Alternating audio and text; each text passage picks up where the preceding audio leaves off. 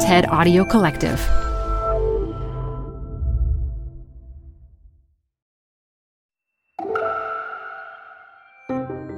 It's Elise Hu with TED Talks Daily. The most profitable companies in the world right now control our data. Data is considered the most valuable asset these days, and in a connected world, we're only generating more of it. In her TED Women Talk from 2019, the entrepreneur and technologist Jennifer Zhu Scott calls for a more level playing field when it comes to data. She uses her own life story, which began in poverty in West China, to help us understand why we should take personal ownership of our data. Support comes from Zuckerman Spader. Through nearly 5 decades of taking on high-stakes legal matters, Zuckerman Spader is recognized nationally as a premier litigation and investigations firm. Their lawyers routinely represent individuals, organizations, and law firms in business disputes, government and internal investigations, and at trial, when the lawyer you choose matters most. Online at Zuckerman.com. Support for TED Talks Daily comes from Capital One Bank. With no fees or minimums, banking with Capital One is the easiest decision in the history of decisions. Even easier than deciding to listen to another episode of your favorite podcast. And with no overdraft fees, is it even a decision? That's banking reimagined. What's in your wallet? Terms apply. See CapitalOne.com/bank. Capital One N.A. member FDIC. Support for TED Talks Daily is from Progressive, home of the Name Your Price tool. You can say how much you want to pay for car insurance, and they'll show you coverage options that fit your budget. It's easy to start a quote. Visit Progressive.com to get started. Progressive Casualty Insurance Company and Affiliates. Price and coverage match limited by state law. I grew up in the late 70s in rural China during the final years of my country's pursuit of absolute equality and expense of liberty. At that time, everybody had a job, but everyone was struggling. In the early 80s, my dad was an electrician, and my mom worked 2 shifts in the local hospital. But still, we didn't have enough food, and our living conditions were dismal. We were undoubtedly equal. We were equally poor. The state owned everything. We owned nothing. The story I'm going to share with you is about my struggles of overcoming adversity with my resilience, grit, and sheer determination. No, I'm just kidding. I'm not going to do that to you. Instead, I'm going to tell you, talk about today is about a new form of collective poverty that many of us don't recognize and urgently need to be understood. I'm sure you've noticed that in the past 20 years, that asset has emerged. It's been generating wealth at a breakneck pace. As a tool, it has brought businesses deep customer insights, operational efficiency, and enormous top-line growth.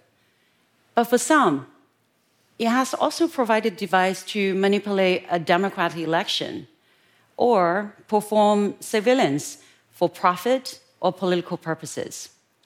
What is this miracle asset? You've guessed it, it's data. 7 out of top 10 most valuable companies in the world are tech companies that either directly generate profit from data or are empowered by data from the core. Multiple surveys show that vast majority of business decision makers regard data as essential assets for success. We have all experienced how data is shifting this major paradigm shift for our personal, economic, and political lives. Whoever owns the data owns the future. But who's producing data? We're all producing data, yes. It is estimated that by 2030, 10 years from now, there will be about 125 billion connected devices in the world. That's on average about 15 devices per person. We're already producing data every day. We'll be producing exponentially more. Google, Facebook, and Tencent's combined revenue in 2018 was $236 billion US. Now, how many of you have received payment from them for the data you generate for them? None, right? Data has immense value, but is centrally controlled and owned. You are all walking raw materials for those large data companies, but none of you are paid. Not only that, you're not even considered as part of this equation for income. So once again, we're undoubtedly equal. We're equally poor. Somebody else owns everything, and we own nothing. Sounds familiar, doesn't it? So what should we do? There might be some clues in how my life turned out after that difficult start. Things began to look up for my family in the 80s. The system evolved, and people began to be allowed to own a piece of what we created. People dive into the ocean, or 下海, the Chinese term described those who left state-owned enterprise jobs and started their own businesses. Private ownership of business became personal ownership of cars, properties, food, clothes, and things. The economic machine started rolling, and people's lives began to improve. For the first time, to get rich was glorious. So in the 90s, when I went to study in Chengdu, in West China, many young individuals like myself were well positioned to take advantage of the new system. After I graduated from my university, I co-founded my first business and moved to Shenzhen, the brand new special economic zone that used to be a fishing village. 20 years later, Shenzhen has become a global innovation powerhouse. Private ownership was a form of liberty we didn't have before. It created unprecedented opportunities for generations, motivating us to work and study incredibly hard. The result was that more than 850 million people rose out of poverty. According to the World Bank, China's extreme poverty rate in 1981, when I was a little kid, was 88%. By 2015, 0.7%. I am a product of that success, and I'm very happy to share that today I have my own AI business, and I lead a very worldly and dynamic life, a path that was unimaginable when I was a kid in West China. Of course, this prosperity came with a trade-off with equality, the environment, and freedom. And obviously, I'm not here to argue that China has it all figured out. We haven't. Nor that data is fully comparable to physical assets. It is not. But my life experience allowed me to see what's hiding in the plain sight. Currently, the public discourse is so focused on the regulatory and privacy issue when it comes to data ownership. But I want to ask, what if we look at data ownership in a completely different ways? What if data ownership is, in fact, is personal, individual, and economic issue? What if in the new digital economy, we are allowed to own a piece of what we create and give people the liberty of private data ownership? The legal concept of ownership is when you can possess, use, gift, pass on, destroy, or trade it or sell it, your asset, at a price accepted by you.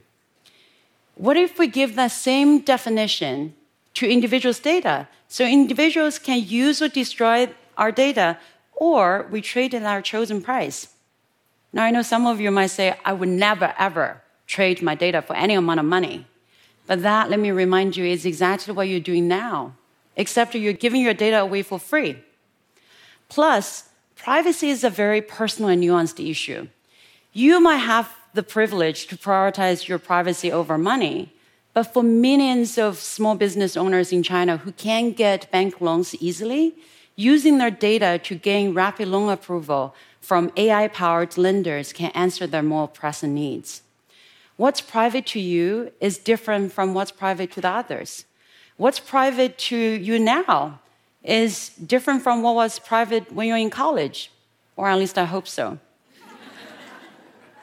We are always, although often subconsciously, making such trade-offs based on our diverse personal beliefs and life priorities.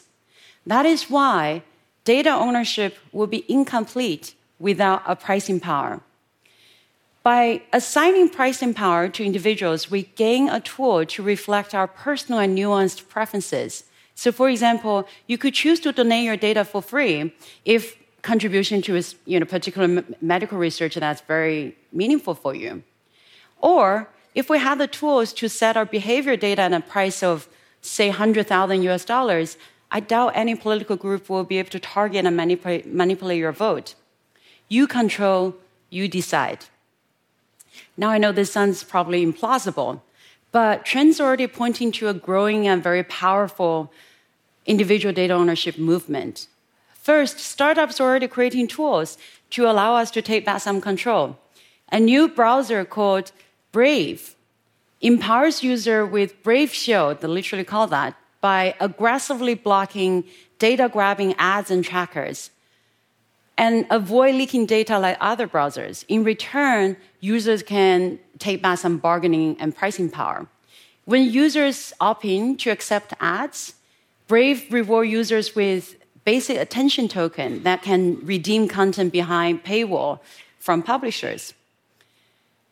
And I've been using Brave for a few months. You have already blocked more than 200,000 ads and trackers and saved hours of my time. Now, I know some of you interact with your browser more than with your partners. So you should at least find one that doesn't waste your time and is not creepy. Do you think Google is indispensable? Think again. A search engine is indispensable. Google just has the monopoly for now. A search engine called DuckDuckGo doesn't store your personal information or follow your run with ads or track your personal browsing history.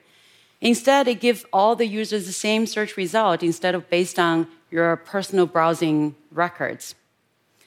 In London, a company called DigiMe offers an app you can download on your smartphone that helps to import and consolidate your data generated by you from your Fitbit, Spotify, social media accounts. And you can choose where to store your data. And DigiMe will help you to make your data work for you by providing insights that used to be exclusively accessible by large data companies. In DC, a new initiative called UBDI, UBDI, Universal Basic Data Income, helps people to make money by sharing anonymous insights through their data for companies that can use for market research. And whenever a company purchases a study, users get paid in cash and UBDI points to track their contribution, potentially as much as $1,000 per year per their estimation. UBDI could be a very feasible path for universal basic income in the AI economy. Further, individual awareness of privacy and data ownership is growing fast as we all become aware of this monster we have unleashed in our pocket. I'm a mother of 2 preteen girls, and trust me, the single biggest source of stress and anxiety as a parent for me is my children's relationship with technology. My husband and I make them sign 3-page agreement before they receive the first agreement. We want to help them to become digital citizens, but only if we can make them to become smart and responsible ones. I help them to understand what kind of data should never be shared.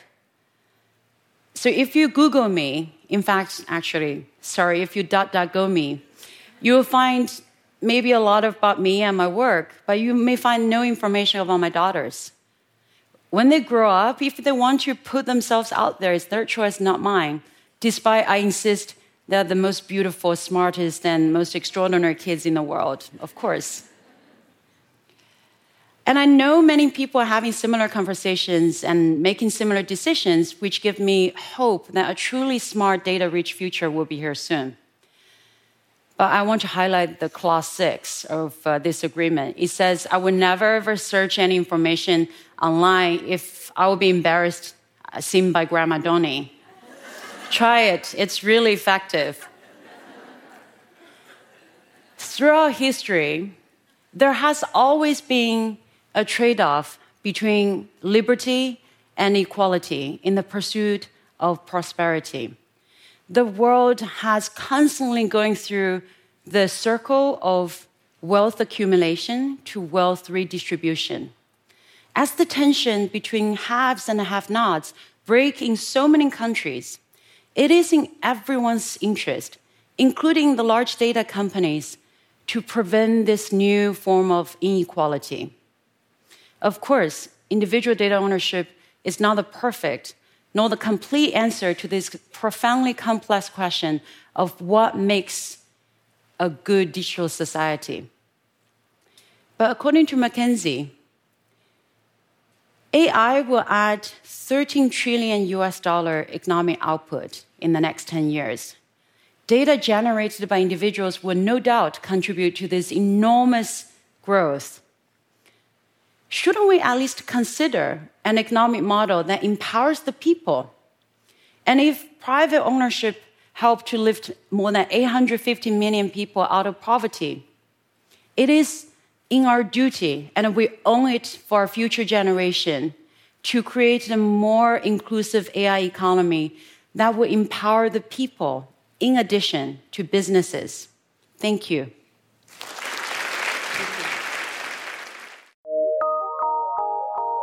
PRX.